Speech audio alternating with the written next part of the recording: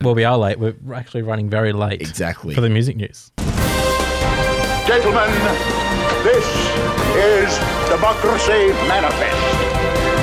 We'll blame Winterbourne for being so late. 100%. It's all their fault for providing quality music and quality conversation. But we're going to jump straight into it tonight as we are definitely running out of time. We're not going to have time for the Dark Story OTs at the top of the show, just to let everyone know now. It's all light and bright tonight. There you go. You're going to be happy. You do. We'll bring that other one to you next week. Basically, you wouldn't probably remember it. If you are a regular listener to Homebrewed, you may know that last year in about September, we covered what was a pretty major announcement from the New South Wales government about the plans to transform Sydney from a lockout law, lockdown-ridden city into a vibrant 24-hour global city with a nighttime economy that flourishes, which... I mean, Cam and I both had to sit down when we heard the news because every policy decision leading up to that point had pushed Sydney in the opposite direction. I'm glad I bought a spare pair of socks that day too, because my socks were completely blown off reading that the government wanting to invest in live music and the music economy as part of Sydney, the nighttime economy as well. And they were planning on better connectivity between the Central Coast and Sydney and parts of Western Sydney as well to connect the cities, opening up the streets for live music and market stalls and food food trucks, all just sort of turning nighttime into a big party across the city. It wasn't just specific to the CBD. It was all across Sydney and Greater Sydney, as we're a part of again, apparently. Don't know for how much longer, but we're a part of again. God knows how that works.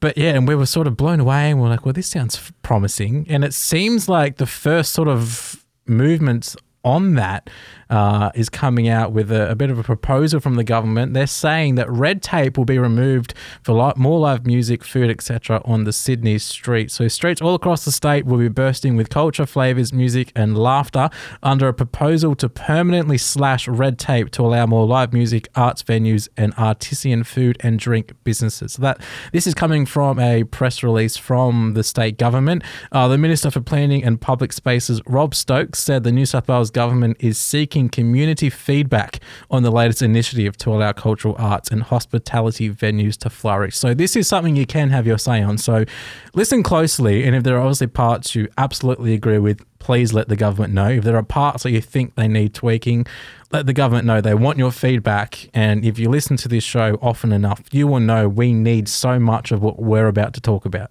Yeah, we're in desperate need of this. I mean, contextually, we had the lockout laws, which came into place in Sydney, I think, back in like 2013, although I could be completely wrong with that, or maybe it was even sooner. But it was a long time ago. They came in response to shocking random acts of violence, and they were never really agreed to be much of a solution to those problems, rather just, a way of closing down a lot of places and shutting a lot of people out of the city. We then had the lockdowns, which did that, tenfold. Nothing could open at all. And in between as well, we had venues that have been there for decades being shut down because of noise complaints, because of new neighbours moving into apartments next door. So we've had all this going on, which is why at the top of the music news segment, Eamon and I said we were shocked to see these new plans coming through from the government. And now the government have come out and they said anyone who makes a living from the hospitality, entertainment, arts or live music scene has endured the toughest period in their working lives, and we want to see these industries thrive in a post-pandemic New South Wales. And they said, which I quite liked, instead of finding reasons why things shouldn't happen, we're throwing out the old rule book to transform shops into art galleries or music venues and make it easier to set up a cheese and wine bar. So they've done what I like to call the Apple of what they've just done when they release a new MacBook. They've gone out and said, we know how much people like to use ports in these devices, so we've added in the SD card slot, the HDMI slot, the headphone jack, when they're the ones who took away all of those things and just gave us 4 USB-C ports. This is now we should be grateful. Exactly. This is essentially what the state government have done. They took away all of these sorts of things and now they're praising themselves for bringing it back. But ultimately, it is a good thing that they are back. Yeah, it is. It is a really good thing. And I mean, for anyone who spent some time in Europe, you understand that the streets out there are quite, not just in general, obviously in certain cities and places, but they're dynamic. They can be one thing by day and a whole other thing by night. Well, you can be walking through a regular street by day, by night it's closed, and all of a sudden you've got all these things set up. And it looks like that's what Sydney is aiming to achieve. I mean, they probably realised how much, and it's unfortunate that it comes down to this, but this is probably why, the economic potential in a nighttime economy, and thought, okay, well, we've kind of pushed it in the wrong direction here. But this whole idea, I mean, when they say slashing red tape, they're effectively talking about removing the licensing requirements, the tough orders here and there, the really rigid ways in which bars can operate. You have to have a certain license, a certain class of this. You have kind to of have a disco ball. That was one of the weirdest things that they ever came out with. Yeah, the same things that led to, as you mentioned, Cam, the places being shut down because of noise complaints. I mean, we've talked about it before. You look to Melbourne, and Melbourne have laws and regulations in place to effectively prevent that from ever happening at a tour venue ever. If you move into a place, you can't then complain about the noise if you've just moved into it. And this is the kind of stuff that they're trying to rethink and reimagine in Sydney. When they announced this plan last year, it was released in September, and Michael Rodriguez was set to begin duties as a 24-hour economy commissioner in March 2021.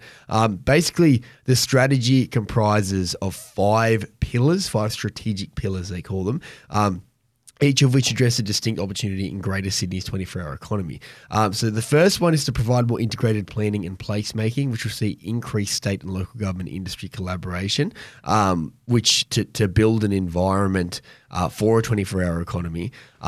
Diversification of nighttime activities to be encouraged by supporting a wider variety of businesses at night. So this is the one they're hitting with this. But they also want to support industry and cultural development to help businesses and cultural entrepreneurs access and thrive in the 24-hour economy, explore ways to enhance mobility and improve the connectivity between our hubs. That's what you were talking about, Cam, with Western Sydney, Blue Mountain, the Central Coast, Sydney. They had the buzzword neon grids at the time, which was, effectively trying to find ways via public transport and other ways to actually really link these places so you can move between them actively, so there's a relevance in one place and another at the same time. And the fifth is to change the narrative for Sydney, to bring locals and outside visitors into Sydney at night, which, as we know, hasn't been happening for a long, long time. So this looks like, even though, we're past a year since the initial announcement of the plan, this is what looks to be the first concrete legislated or looking to legislate moves from the government to actually get this ball rolling. And we hadn't seen much. So we had been kind of wondering whatever happened with that. And obviously there's been distractions, but it's really nice to see what's going on now. Yeah, and you sort of mentioned the red tape and what they meant by that red tape, and it was all licensing and rules and regulations and all that sort of thing. So they said, we're making sure the rules around temporary events are easy to understand and allow councils to hold fetes, markets, music and sporting events on council-owned lands without planning approvals, which is pretty massive considering the approval that they'd need for these sorts of events prior to these new proposed changes. They also said they're proposing to remove the 30-day cap on filming on private property without a DA, making it easier than ever for TV or films to shoot in New South Wales. So that one, obviously not specific to music, but just the whole arts sector in general, looks like the government are starting to be a bit more appreciative of, and they're starting to, as they mentioned earlier on, try not to limit, and they're sort of stripping out the rule book, and instead of finding reasons why things shouldn't happen, we're going to make it easier for shops and galleries to transform into music venues and art galleries and cheese and wine bars and all these sorts of things by night. Huzzah. It's really good to see. It is really cool to see. I mean, if you can imagine, when you go to a Central Coast Mariners game, a very small scale example of this. They block off the road. They have some trucks set up, some local radio stations, whatever, doing their thing. People are crossing about. And you then begin to imagine and understand the place completely differently. It has a new meaning to you where it was previously a road. Yeah. This is what they're looking to do across Sydney, across the state.